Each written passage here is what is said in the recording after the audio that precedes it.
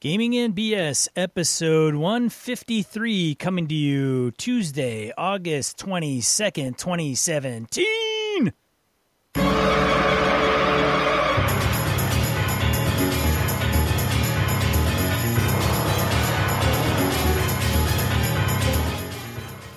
Welcome to Gaming and BS, a tabletop RPG podcast. I'm one of your hosts, Sean. And I'm Brett. Welcome back to the show. And hey, Sean, it's good to have you back, man. Thanks, Brett. So how the hell are you? You walking yet? You fucking bum? Or are you just milking it? I'm hobbling around. So the wife is home, though, yes? The wife is home. Okay. She's been up around all day today, running around with the injuries that she has sustained and kind of... I crashed today. Today was my crash day, so I took care of her we took care of each other the last couple days, but I was pretty exhausted today and did not feel like doing anything at all. Well, you look good, if that helps. You got Thanks. a little scruff going. That's good. Getting the old Brett beard happening like that. Yeah, I had to shave that off. It was itching so ungodly bad, so I just trimmed it down with a beard trimmer. But it's driving me nuts. I do like to see that the pomp may have taken a beating, but it still exists. It's a little rough right now, but it survived. It's lost a little volume, but nothing that can't be returned. Just gotta put pins in the hand, kind of pin that pomp back up. You'll be ready to roll. Yeah, I'll take the pins directly out of my thumb and throw them in my hair, and should be good to go. So as you well know, and as you said, kind of in our throwback episode last week, Sean has gotten a ton of support from the whole community here and other people outside of Gaming and BS. And it's just, I know it's not about me at all, and I think it's just really, really cool. And for me to be a part of the community, that kind of, just being able to say, hey guys, here's the thing that happened to my buddy, and report it out to people and have everybody react so positively and trying to be as supportive as they can. And as Sean said, we've had offers of, financial assistance. There's all sorts of people say, hey, can we do this? Can we do that for you? What do you need? And so it's been really, really nice. So anyway, from me out to you guys, it's just you men and women. It's one more reason why this is a really cool community, is that everybody kind of bands together like that in times of trouble. So it's pretty cool. Yeah, it's been very humbling. If you heard the intro to the last episode, which was kind of in between, I guess you could call it 152 and a half. It's crazy, just crazy. I don't even, God, I can't talk because I got stuff in my throat, but thanks for all the well wishes and all the support, and I'll be around the game, and my dice hand is both dice hands are still intact, although I got kind of a club thumb on my left. I could still roll dice out of it, God damn it. So I just figured, one of the things that was really cool that happened to me in the meantime was I got the official word that Encoded is going to publish the Avalon thing for the Kickstarter. So that was really cool. I'm like, man, this is awesome news. This would be great. And Sean heard it was coming, and a motherfucker just had to updo me. You had to outstage me. You had to outstage me. And all you had to do was say, hey, you didn't have to crash the bike just to make me, just to pull the light off of me. You could have done something else, man. Didn't have to go that far. You didn't have to go that far. Didn't have to endanger yourself and everybody else around you just to hurt me. The battle of the spotlight continues. God damn it. I will come out on top if I have to sacrifice my body for it. Sean, for those of you who haven't figured out yet, Sean and I have a kind of a running gag. We'll get on. One of us will get on Hobbs Show. Sean has been on it. I haven't. One will get on Misdirected Mark. Oh, shit, I got to get on next. So we kind of goofily one-upping each other with who's been on what podcast. And so I couldn't help but think in the spirit of that, I'm like, yeah, asshole. That's real nice. We should throw throw it yourself in our in the traffic. We should throw it in our contract that you and I are not on any other show unless we're together, like Penn and Teller. Yeah, we could do that. Yeah, we have to be together. Here's the deal. You get one, you get both. Somebody's going to go, shit. That may probably have cut our odds in half of getting on another show anymore. That's true. Oh, good Lord. What else have we got? Oh, speaking of a little more serious thing. Well, one, I mean, the Avalon thing is really, really cool. So I'm, at least this for me, I'm really jazzed and really excited. We're thinking about Kickstarter September, October-ish yet of this year. Chris and I and Phil and the rest of the Encoded crew were sorting out the details as to when makes the most sense to do that. And we have most of the components around what the Kickstarter contains and backer levels and so forth. Again, we're not going crazy. It's, in the thousands, not the tens of thousands type of range. We don't want to do anything blatantly stupid or, risk life and limb on a Kickstarter or something we know we can't produce. It's stuff we know we can do and do well. So that's really, really neat. More details on that, obviously, as it comes. We'll hit the social media and talk about here when the time is ready. So let's see here. Other gaming coolness. Gamehole Con registration. What is that? September 2nd that opens up? I think that's September 2nd. It's coming pretty quick. Sounds about right. Yeah. So, if you haven't heard Sean yet, get your ass to Gamehole Con. First, let's see, November 2nd through the 5th of 2017. So, yeah, we've got all sorts of incredibly cool stuff going on. We got great games. We got our listeners. Christ, you guys put out, it's like 20-plus different games under our banner, and there's just more and more and more stuff. And as you heard Alex on the show a few back, they do have a solid kids track, too, so if you've got family and so forth, drag them out. I'm hoping, knock on wood, that I'll actually be able to make it based on my son's ship date for Air Force Basic. It looks like things will actually work out in my favor this time around. We'll see how it goes. I'll keep everybody up to date on that. Any other announcements, Sean? No, that's it. Nothing else? You sure you don't have anything else bigger to trump everything I just said? Something drastic? No. No, you sure? I don't think. No, I'm. You I tired? spent it all, man. I spent my wad on it, dude. I just, And I'm all in. He's all out of bennies. That's it. Let's do it. Spent all my chits, threw it all in the pot, man. All right, random encounter. All right, this is where we field emails, voicemails, and social media comments from you, our listeners. All right, Corey Wynn emailed us. He said, "Hail, mighty hails, fellows of or protectors of the BNS symbol," whatever that means. Anyways, I like your podcast, as I always do, since you both do fine work. My story of getting back in the hobby, so to speak. I fell out of the hobby back in 2002 when I got married, and all my college buddies and practically everyone else I knew assumed that now that I was married, I couldn't game anymore, which flat out was not true. However, I couldn't convince my groups of that. It wasn't until a year later in 2003 when working at a new place, I saw a guy named John who brought some D&D books to read on his breaks. I saw that and struck up a conversation with him about gaming, got invited to his group, and wow, we all formed a new group. John has since moved to Minnesota. We all got new jobs, etc. But that core group remained. Also, I started doing the same thing, bringing game books to read at work, and have over the past number of years recruited 4 more players to work, and a 5th, the wife of one of them wishing to join, along with my good friend Chad, recruiting more players. We're now in a position where we have to decide who to retain or do we split into 2 groups, as the number of players we have brought is in past double digits. What an amazing problem to have, as I hear so many stories about people who are looking for players where they live. I would say this: overcome any social stigma you have or preconceived notions of how people view you, and just bring your books to work. Read them on your breaks.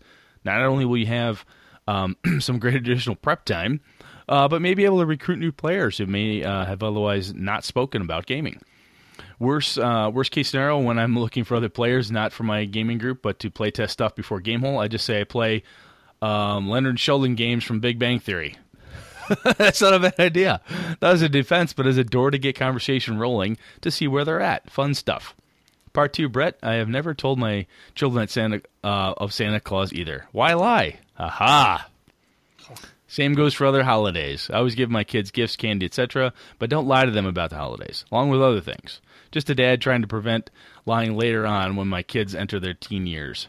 I'd rather have honest conversations and lifestyles now to prevent lying later if possible. To Sean's point, though, it's still a fun surprise for my kids to see what I actually bought them for Christmas, and I think their joy and happiness is no less sincere. Just my 2 coppers. Point the third. I have more brews of impressive status. Beer exchange, here we come. Ooh. We've been talking about the beer exchange, Sean. And if anybody's going to come prepared, Corey Wynn will. Point the fourth. My memory ran out of time, so time to insert glowing compliment. You are crazy and the best and amazing, awesome, and all that. I throw dollars and prizes at you so the podcast can has good fortune and all. Sound good? If not, please let me know by Gamehole. See you then. Corey, Mr. Man of War. Speaking of generosity, Corey's been one of the listeners, and a number of listeners have done this over the years, have either helped us cover things through Patreon. Our patrons are great. Corey has had a surplus of gaming gear. He's given me a couple starter sets for D&D 5e, which I'm giving to the gaming club in my hometown. And we've known a lot of other gamers in this community that are really willing to kind of take the extras, if you will, or even do a little bit extra and help out other gamers in need. So, Mr. Wynn, thank you always very much, sir. So going back to his original point about bringing your books to work, I brought dice to my new job because I need dice at work so I can help me make decisions. Do I hire this guy? Click, click, click. Oh, that was a DC 12. Not so good. You fail. Today is not your day, sir.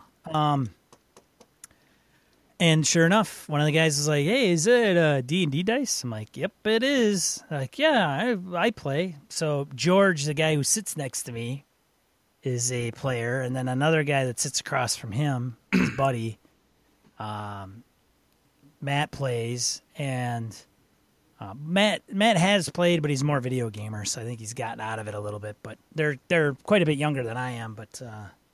So, yeah, George listens to podcasts and games. So I said, hey, dude. here's the thing I do. I want to listen to this one. Speaking of what you think. Speaking of that, I've got a big black D20 I leave on my desk. And one of my so my manager's in Canada, and she has a bunch of teams all over the lower 48. One of the guys is out in California, and he shows up. I finally pull the whole team together. I'm the new boss, so I pull all these folks together, and Steve comes up and says, "You know Ange Murray, don't you?" I'm like, Angela Murray? Gamer Angela? Gnome Stew? Yeah. Oh, yeah, I do. We're friends. Why? I game with her. I'm like, you're kidding me. He goes, no, I freaking game with her. She's like in my D&D group online. I'm like, that's freaking amazing. So we went out to dinner, and he and I were sitting at opposite ends of the dinner table with the team, and we just went full D&D nerd talking about campaigns and characters and stuff. And the rest of our team is looking at us like, what the fuck is wrong with you people? But we're like, don't care. Just owned it and had such a blast with it. It was a lot of fun. People then, other guys come out of the woodwork on the team like, I used to play and I always wanted to. I'm like, hey, next time we come up, maybe it's a team builder. Maybe we'll do a little dungeon crawl, and I'll TPK your group. We're going to spin up some characters and see how you guys can team it up.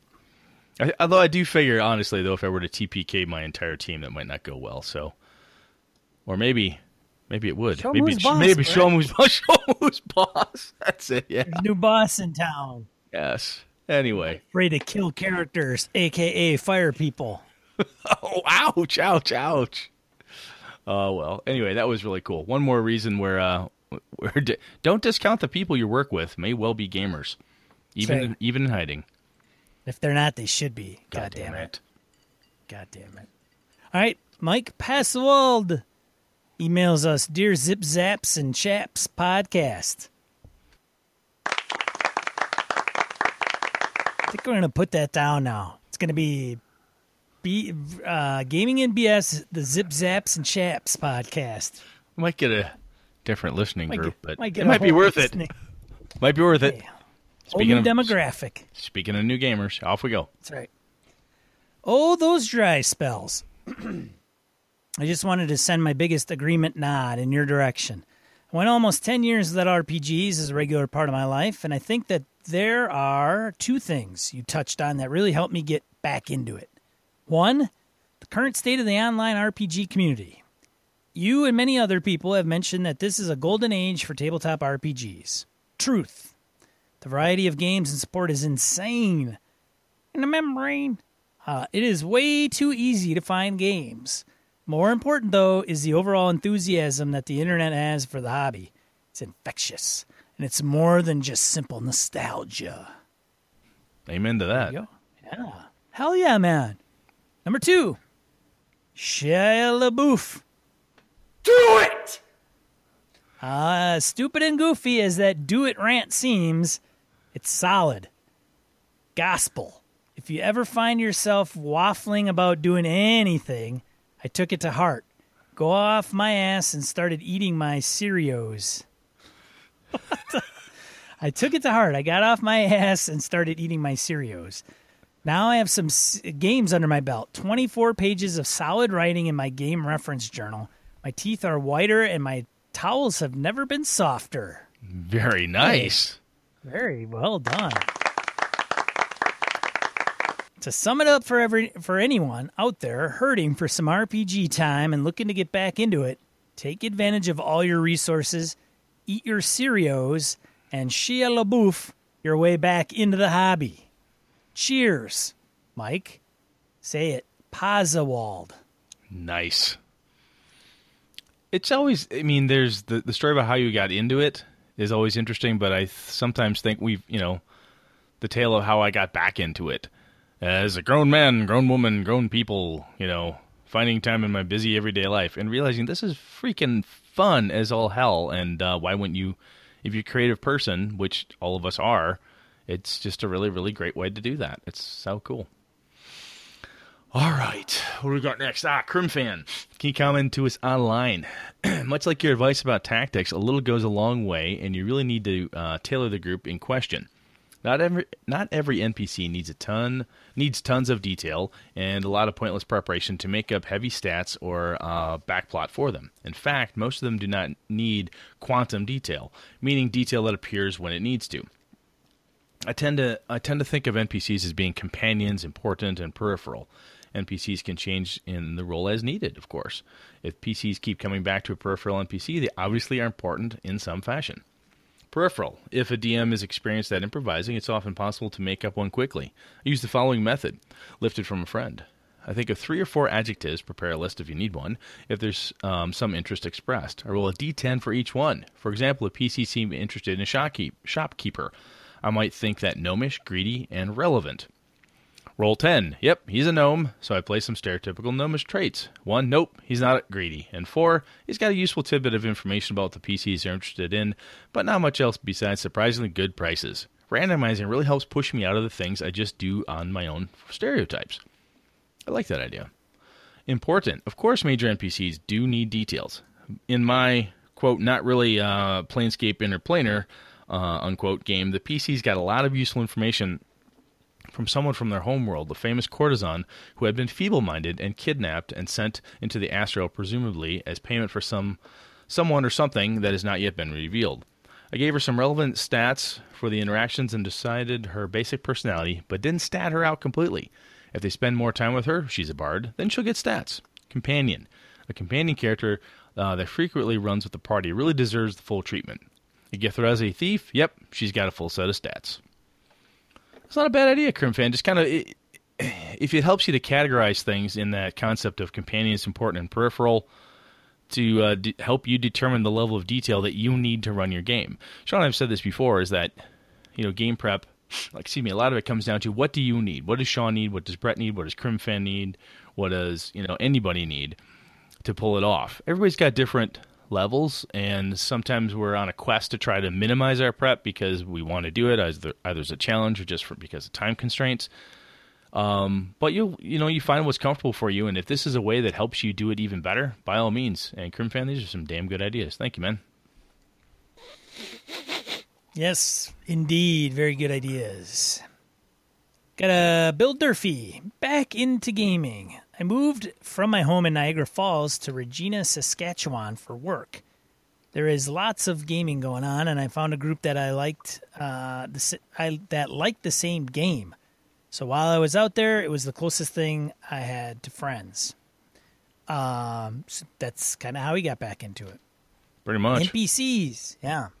NPCs. As a DM, I would have an index card with an NPC's name on it and have some idea about their personality and relationships with other NPCs, but not a lot of backstory. I would often use them when and if the players wanted to know something about a thing or place. Suddenly the barmaid or the stable hand is from that place. He might even drop you a contact name or two, although when you get there, you realize the stable hand has been away so long that the inn he suggested burned down years ago and the people have moved on. I like to provide my players with characters that have a list of friends, enemies, and acquaintances, often having one person's friend be another character's enemy. I usually let the player come up with a reason why or how they know so-and-so, and it can be kind of fun. I even had a situation when the characters were really up against it and had a friend come with reinforcements and, of course, bad news from town. I have fond memories of a party divided over going to a particular NPC because some were friends and some were enemies of that guy. Neat. I like that. No.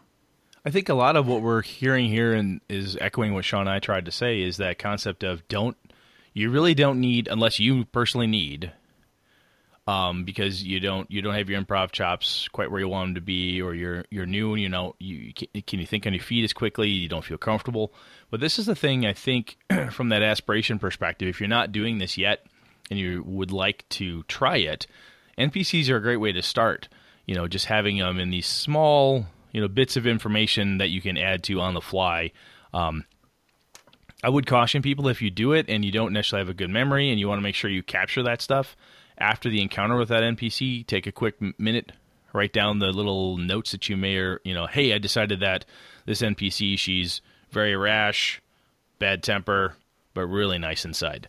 Okay, if those are things you decide on the fly, don't be afraid to take that second and write it down, either just before the encounter gets going or afterwards or at some logical spot, so you don't lose that, because when the NPCs come back to that, when the PCs, go back to that NPC, you want the consistency where you can. So whatever notes you need to take to help do that, I would strongly suggest you do so.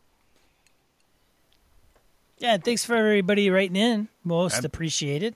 Absolutely. All right, let's get into the main topic. Awesome, let's go.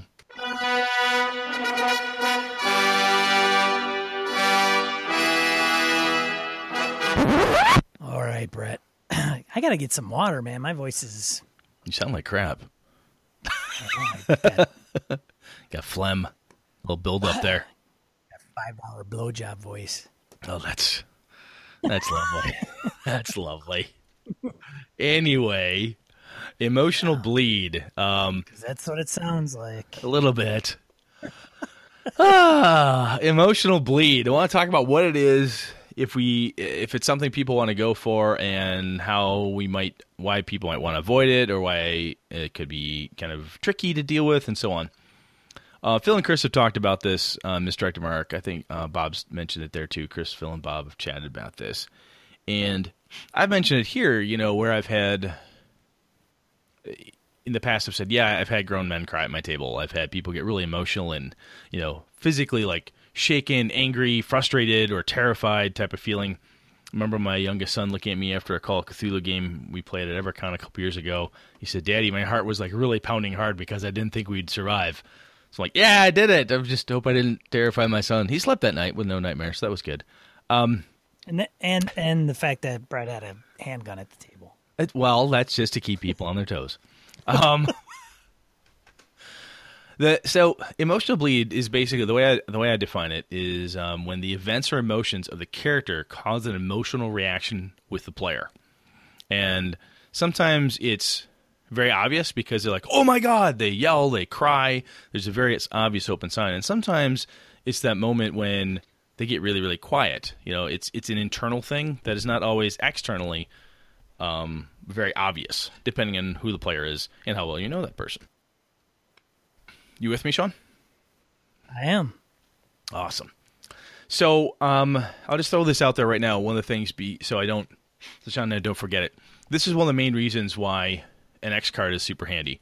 If you're playing at a convention or your group isn't, if this is the type of thing you've not done before, you want to push people, and somebody's like, hey, I don't necessarily like that personal emotional button pushed, and this is a hot thing for me, that X card is a handy way to have people have that safety net if they need it to get out. So, Sean, I'm going to ask you this, and I'm going to hear it depends. Do you play? do you play for emotional bleed? Is that something you get into, or is that something you're like, I'm cool as a cucumber. That shit doesn't bother me. So as a game master, I am one with a ice cold heart. Yes, you're Judge Dredd with the D20. That's right. All right. But, that's not to say that I do not inflict some type of emotional pain upon my players, where they will leave the table blubbering. They may be found in corners, curled up in a ball, just their for the thumbs sick, in their mouths. just for the sick thrill of having crushed a person down to infantile state. It's just the way I run my games, Brett. I can't help what comes out of this. Yeah, it's so powerful. I should come with a warning label, for Christ's sake. That's how powerful I am. Parental advisory. Yeah. I'm going to wear that shirt from now on. Nice. So I have players that I've had over the years, and I'm sure a lot of people out there, Sean, I'm sure you have too. Some people really like it. They take the character's emotions and to help them play it, it's almost like that method acting approach, right? Where you take it and they're like, wow, Ragnar the dwarf would be really mad right now, so I'm yelling. Or they blur that line between what the character could be thinking or feeling, what they could be thinking or feeling, especially at that moment when that NPC who you thought was your friend suddenly betrays you, or the big reveal, or whatever happens. Sometimes it gets kind of twisty or blurred there, and I know some people totally groove on that and they like it. And at the end of the game session, I've had to look at some players and say, "You guys okay?" "No, that was great, boy. Whew, that was tough, boy. I'm tired after that. That was really exhausting." But yeah, it was really, what an emotional roller coaster that was. And I know playing with Kevin, when I game with Kevin and Lenny and a couple of folks in my group, they totally dig that. I also know some of the folks in my group, it's not that they don't care, but it's not the main reason they're there. And I think it kind of goes to the whole, if you're going to push for that and your players aren't used to that, it might be a warning or kind of lead into it slowly type of thing. Yeah, I think it goes to, I think this also relates to whether you have players in your group that are role players. Like, they want to role play. They want the immersion. They want some of that. Where there are some that do not. Yes. They don't get into that. That's not their thing, which is okay. So you got to kind of wash that out, hash that out. Because I would imagine, this is Sean's psychological professional, my degree in psychology, which I don't have, that I'm going to portray right now. Exactly. I am not a psychologist in real life, but I play one in games. That's true. Is that the ones that want the role-playing aspect and to kind of get into their character, the dynamics of that, are probably more susceptible to wanting to get into the emotional side of RPGs. And I would even go as far to say that there are probably some games that are more story-based than tactical that may even facilitate that even more. So LARPs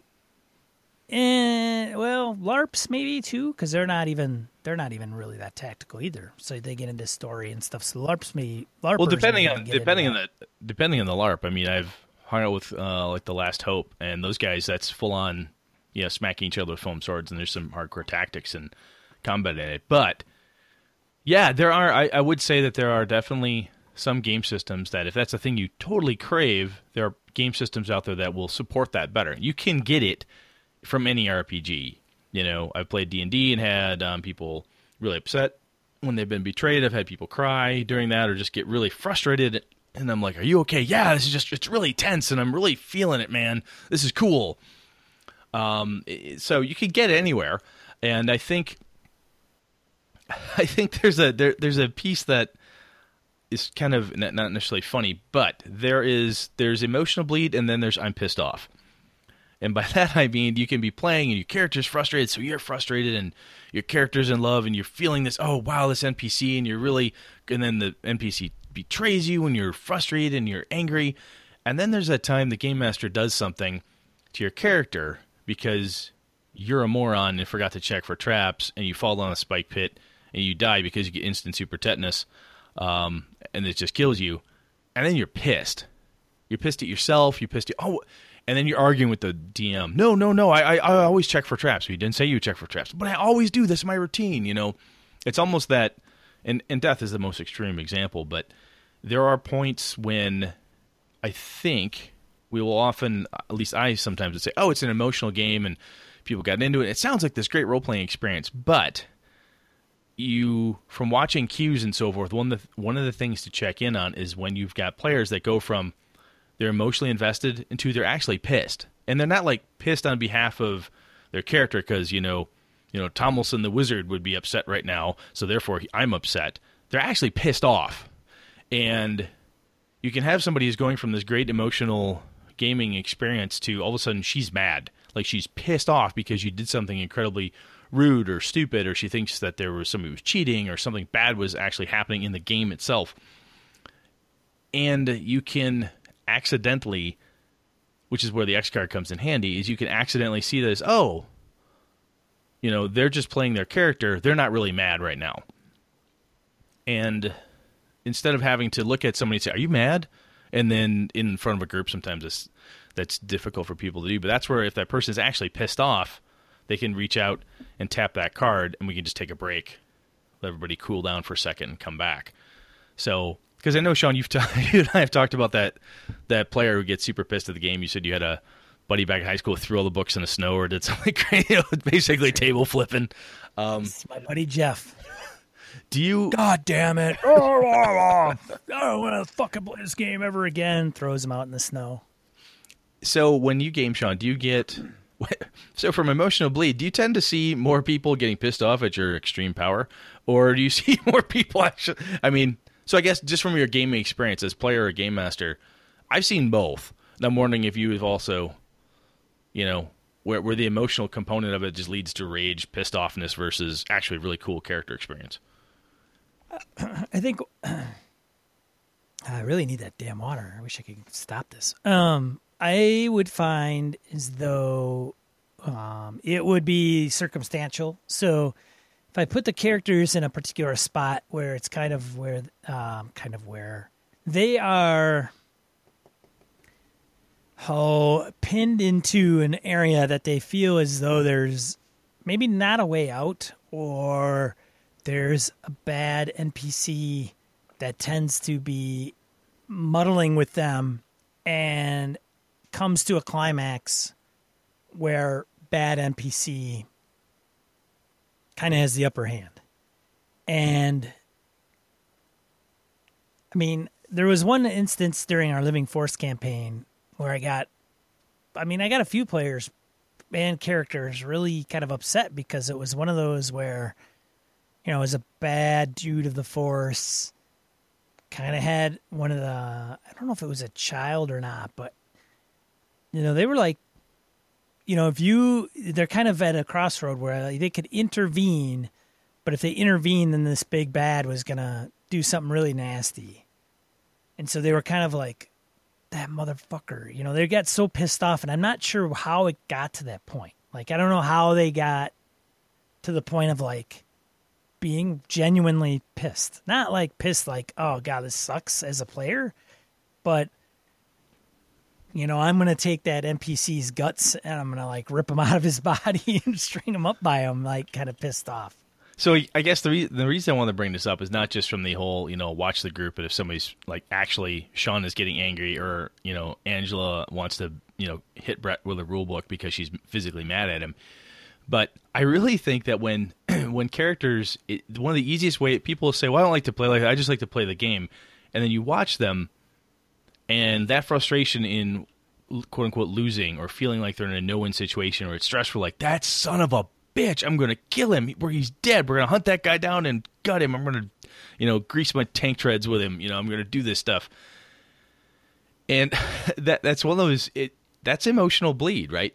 the characters have been put in the vice. They've been rocking a hard place. They've just got the screws put to them, and like that is it. We get out of here, and that sorceress, she's dead. Her family's dead. Her dog is dead. Every neighbor she's ever had is dead. They're just the rage and the wanting for vengeance. It's fun, right, to have that, and I think sometimes that may well be the extent that some players have around the emotional bleed in their games. So if we put that aside for a second, so Sean, when you have you dealt with people that have like gotten like really emotional about like characters losing a loved one, or family dying, or just that type of emotion, where they really feel? And the reason so just for instance, if you've listened to the Streets of Avalon actual play podcast, I'll reference that. There's a point where Morris's character has got a couple really nasty moments that happen to him with a woman he's in love with, and then her family later on. And those are pretty. When Kevin and I were playing that out, it was kind of I think it came through in the vocals, but visually it was a bit of a, oh my God, this is pretty tough. Kevin and I were like, whew, we need to take a break. He had to step away, go get some water, come back, type of thing. Have you encountered that, or is that not something that your groups are into? And it's not like it's right or wrong. I'm just wondering. Not overly often. It doesn't come up that often, I would say. I also it depends on the game you're playing, because there's some games where people don't. It's not necessarily that they don't want to get into that space, but it's just that they may see gaming as more an outlet for levity. They don't want to get into the seriousness of it. Maybe it's an escape from the seriousness of everyday today work, grind, family.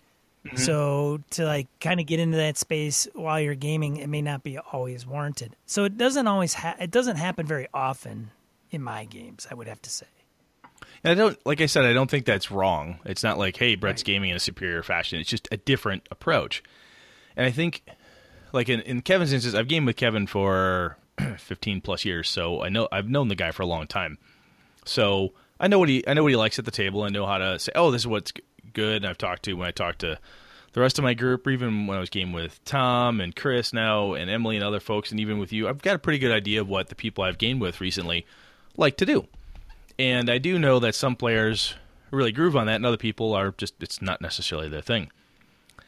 One of the things I think is interesting, though, is that you'll have players that will have how do I do this? So if you're not sure if your group wants to do it, one thing that's interesting to me is ask the players like some background history on your character. You'll get that person whose PC has this tortured past, right? Oh, I was lost and betrayed, and I've been twisted and blah, blah, blah. And they build these wonderful emotional backgrounds, and then they don't ever want to play to the emotion in the game, which is fine, right?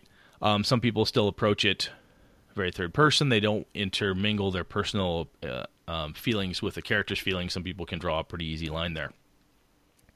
But I have found kind of a litmus test, if you will, is that if a player says, hey, my character has the love of their life is missing, or they're trying to make enough money to marry this stable boy, they're trying to do this thing to free their loved one from interstellar jail or something, they have an emotional tag, right, that their character has on them. And it's a good opportunity for a game master to be able to start small with it, right? Do drop a hint that, well, if you did this, you'd have enough money to save, you'd have just enough money, you could finally get that stable boy and you two could get married. And if that's a thing, then you can kind of pick at that heartstring, if you will, of that character through the player, of course, and see if they react to it. It's a small thing. You don't have to go right for the gut and say, hey, that stable boy you loved? Yeah, he's strung up by barbed wire and he's been gutted like a pig. And there's a note tacked to his forehead that says, "Meet me in the alley." That's a little rough if that's not a thing. If that's not a thing your characters want, they're more interested in kind of the casual background love affair driving type of thing. But you don't have to. See how easy it came to that guy? Fred just whipped that out, man. Not scripted or anything. He just like pulls that right out, man. This is unbelievable. Yeah, I do that a lot. There's a lot of it's just like dead babies, right? They're everywhere. What are you gonna do? Yeah. So I guess what I'm saying is that when we think about emotional gaming, it doesn't have to be men and women crying at the table, kids terrified, quivering in fear from the Shoggoth that creeps across the floor and, devours things in front of them. It can be as simple as saying, you want to marry the stable boy, this is your chance. If you do this, Sean, your character will have enough gold to make that happen. Do you want to take this deal? And then oh boy, it's an emotional conundrum for your character. But yet it's not like this huge, heart-wrenching life or death situation or whatever it is. It's just taking a piece of you, of your character anyway, and leaving it out there.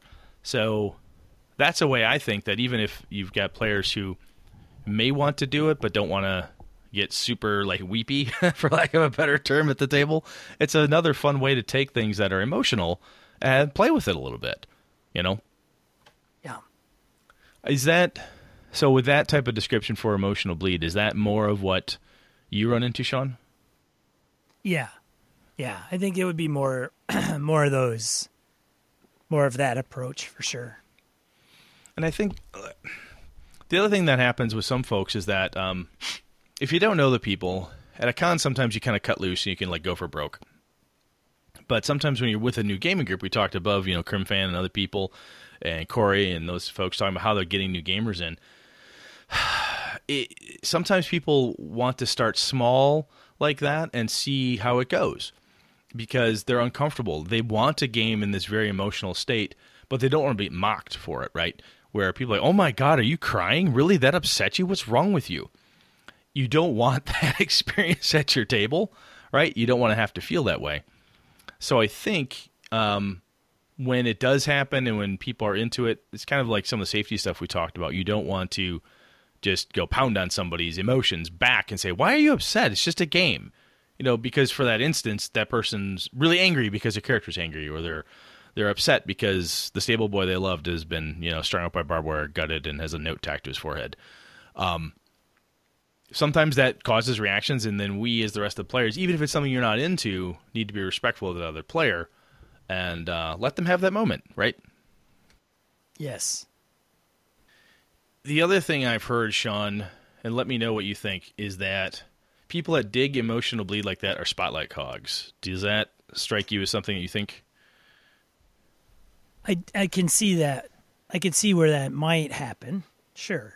I think, and whether it's more or less susceptible, I think depends. And I think that goes to the thespian of the group, right? The one that's, I'm a drama major. I've been in plenty of productions. And then they might get into that a little bit too much. So some of them you may have to, as a game master, address. Sure. So if nothing else, I think it's worth keeping your eye on it. It's okay if Sean likes a lot of emotional bleed, and that's great. And then I'm playing with Phil and and Tom and other guys, and they're like, yeah, whatever. You need to be able to move on past it. So let that character have their moment and then move on past it. It could be really fun. You could be having this great conversation, and it's just really emotionally charged, and it's just awesome. And you look, and there's your gamer JR, and he's just building a dice tower. He's like, is this going to fucking end? Can we kill the goddamn goblins? This is the reason we're here, I will address this.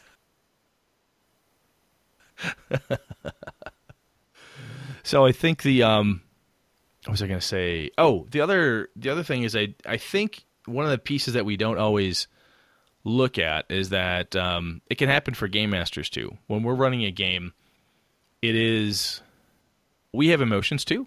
Game masters are people too.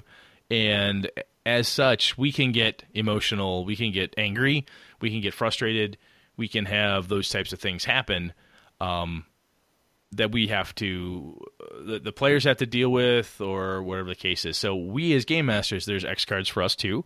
And there are there's ways that we can take that type of thing and we just have to be careful that we don't ignore our own emotions in the process as the game master. You follow what I'm saying? Yeah, you're gonna have to mute that, dude. Well, you shouldn't have done that. I don't know why we had FaceTime going on and it like disconnected for some reason. Anyhow, But, yes. You heard what I said though about the Game Masters and the bleed there too. Yes. I've actually found that there are times when I'm trying to have an emotional scene, and I get pissed off because the player's like, "Dude, whatever, Brett." Right. I had this wonderful description one time. I'll never forget this. I was describing this dark, very kind of brooding scene. I'm going, and I said something, and Lenny and Zave and JR went, "Uh-huh." They kept going. And so I reiterated, like, "Guys, it's really like this." And Lenny looked at me and goes, "I get it." And I'm like, "Oh, I'm going to go sit behind my screen and cry." I mean, it was really, I'm like, "Oh, man, you guys don't care." But it was like they got it, but there was so much data they were processing. They got it, and they were doing stuff with it. But it just wasn't obvious to me, and I was all emotionally charged about it. And like, oh, they don't care. Well, they did care. It was just kind of funny. Yeah. Hilarious. I get it, Brett. Shut the fuck up, you know. No, it's really a big deal. It's really big. Yes, we know. You've said it 10 times, for Christ's sake. Yes, no, it's attached to my loved one. Got it. Yes, I know that we got it like a pig. Moving on. Yes, the barbed wire is nasty. It's rusty. I know. You told me that. So the last thing I would say is don't be afraid. Emotional gaming, if you get like harder into it and it's kind of happening fast and furious. Robin Laws brings this up in Gumshoe 1-to-1 for the Cthulhu Confidential, where when that happens, it tends to be it can be anyway, in my experience, just you and the player. The other player, sometimes the spotlight hits them and it's a very emotional thing just for them. And sometimes you need to take a break just to cool things down. Sometimes it's like, man, they're really pissed off, and the horrible, imperishable sorceress is just pissed off everybody. They're gonna kill that bitch. They're gonna freaking kill her. They've had it. All the men and women in the group are rallying. They're angry, and they're like, oh, okay, all right, how about we all grab a piece of pizza, folks? Let's just calm down a second. Sometimes taking a break is a good idea. And after a very emotional scene, sometimes it's just a really good time just to take a breather, step back, smoke if you got them, get a drink, whatever you got to do. It's just a good time to do it. And until you really know your group, if X cards aren't your thing, and I know some people don't necessarily like it or think it's kitschy or whatever, but whatever you do, be cognizant of the fact that once you start people having emotional bleed, be cognizant of it. Some people are digging on it. Some people love it.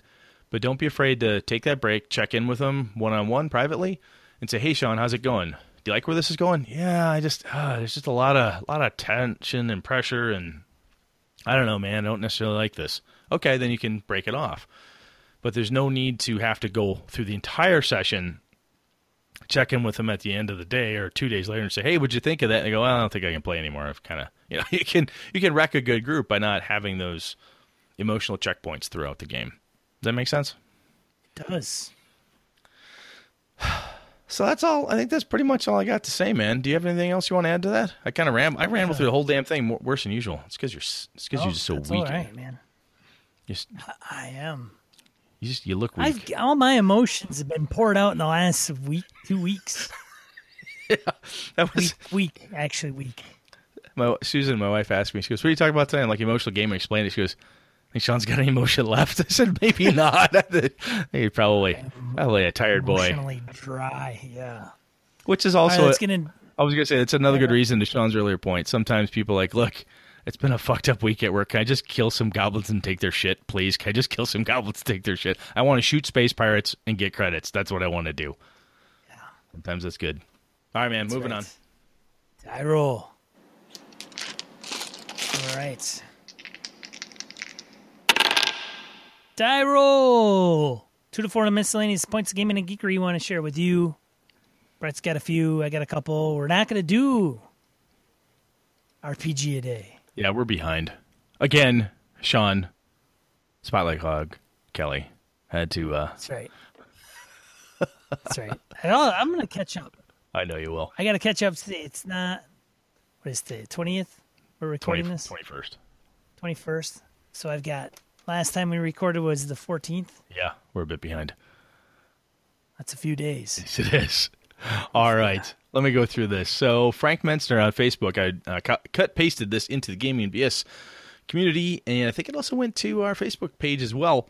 as Google Plus. But basically, what he's going to do is he's taking another portion of Earth, apart, basically where Greyhawk lives. He's going to Imperia, a different mysterious location of another continent on the world of Greyhawk. Blah blah blah.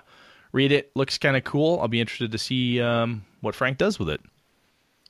It's one of those things where Frank's a good dude. I think he knows a lot of what Gary had cooking on this. So I'll be interested to see how it all pans out. I love Greyhawk. It's one of my favorite settings. And when I think first edition AD&D, that's one of my go-tos. Next one up is the DM's Guild Adept program. Link in the show notes if you haven't already heard about this. Wizards of the Coast had they launched an Adept program. Kind of cool. Just another evolution of the Dungeon Masters Guild that's going on right now. So that's out there. And the last one is Necromunda is back. So the Warhammer fans out there know about this. Necromunda it's a skirmish-based city miniatures combat system. It was out for a while. I recall back in the 80s, maybe early 90s as well. Got a couple friends of mine who have copies of it that like to play it periodically, so this is back. Kind of neat. It's one of those miniatures games that you don't necessarily, setting, terrain and all that stuff you can get into. But if memory serves, Necromunda was one of those where you didn't need huge tons of miniatures like you would on a Fantasy Battles Army where you always feel like you don't quite have enough. But anyway, that was kind of cool. Thought I would share that. Link, as I say, in the show notes. Sean, over to you, sir. So Gen Con has officially ended as of this past weekend. We hope everybody had a safe and pleasant time that went there. Got to meet everybody, played some good games. We want to congratulate to the 2017, offer that to 2017 Any Award winners. I will have a link in the show notes. It's funny, whenever you go to like the Origin Awards, the Any Awards, the Deanna Jones Award, they have the nominations. You go up there, some allow you to vote, some don't. And then they post the winners, 2 weeks after the fact, like on their website. It drives me fucking crazy. If you're like watching their Twitter stream, their Twitter feed, sometimes you catch it. Like the Ennies were going pretty well there, but good Lord. So the Any Awards, I'll have a link to their website, actually to their Twitter account, because that's where they posted them live. And then they update it when they get home, I guess, or whatever, when they're not doing anything. Game of the Year highlights, it's kind of the Academy Award for Best Motion Picture is Tales from the Loop. Yep, and from a podcast land perspective, Spellburn, Judge Jen Brakeman, friend of ours, friend of the show, Silver, Any for that. That was really cool. And our friends Phil, Chris, John Arcadian, good grief, Angela Murray, of course, and good grief, other folks that are the gnomes of Gnome Stew. That was another Any Award-winning blog, too, so that was really cool. They've got it still. Gnome Stew's been going on for a long time, and it's really cool to see that keep its strength. That's really awesome. Yeah, they're a juggernaut in the blogger world. Amen to that. And then the second one is congratulations to Gen Con, which won the Deanna Jones Award. So I say Deanna Jones. I know some people have said Diana, but I don't say Indiana Jones. That's true. Because that's the origin of the award is Indiana Jones. All right, you got me there. It's like having Italian food, right? There's no such. They don't come from Italy. They come from Italy, so it's Italian food. It's not Italian. Italian. There you go. Italian. I'm Italian. So yes, the Deanna Jones Award goes to Gen Con. So that is something headed up by Matt Forbeck and an elite group of individuals that there's nominations, and then there's a small group that picks one. I would imagine Gen Con, their 50th year this past year, probably didn't hurt matters. And they certainly have done positive. I think it's literally like something that's been done, produced, created to further gaming, right? Or to highlight all the good aspects of gaming. And certainly Gen Con has done that. Gaming, it has helped make gaming so popular that Gen Con sold out. The 50th sold out. You could not fucking get a pass. They were sold out. That's crazy town talk. I have, Sean and I it's never happened before. I've ever, a large gaming convention, I mean, there's always badges to be had. Yeah, sure, come on in. They sold out. That's craziness.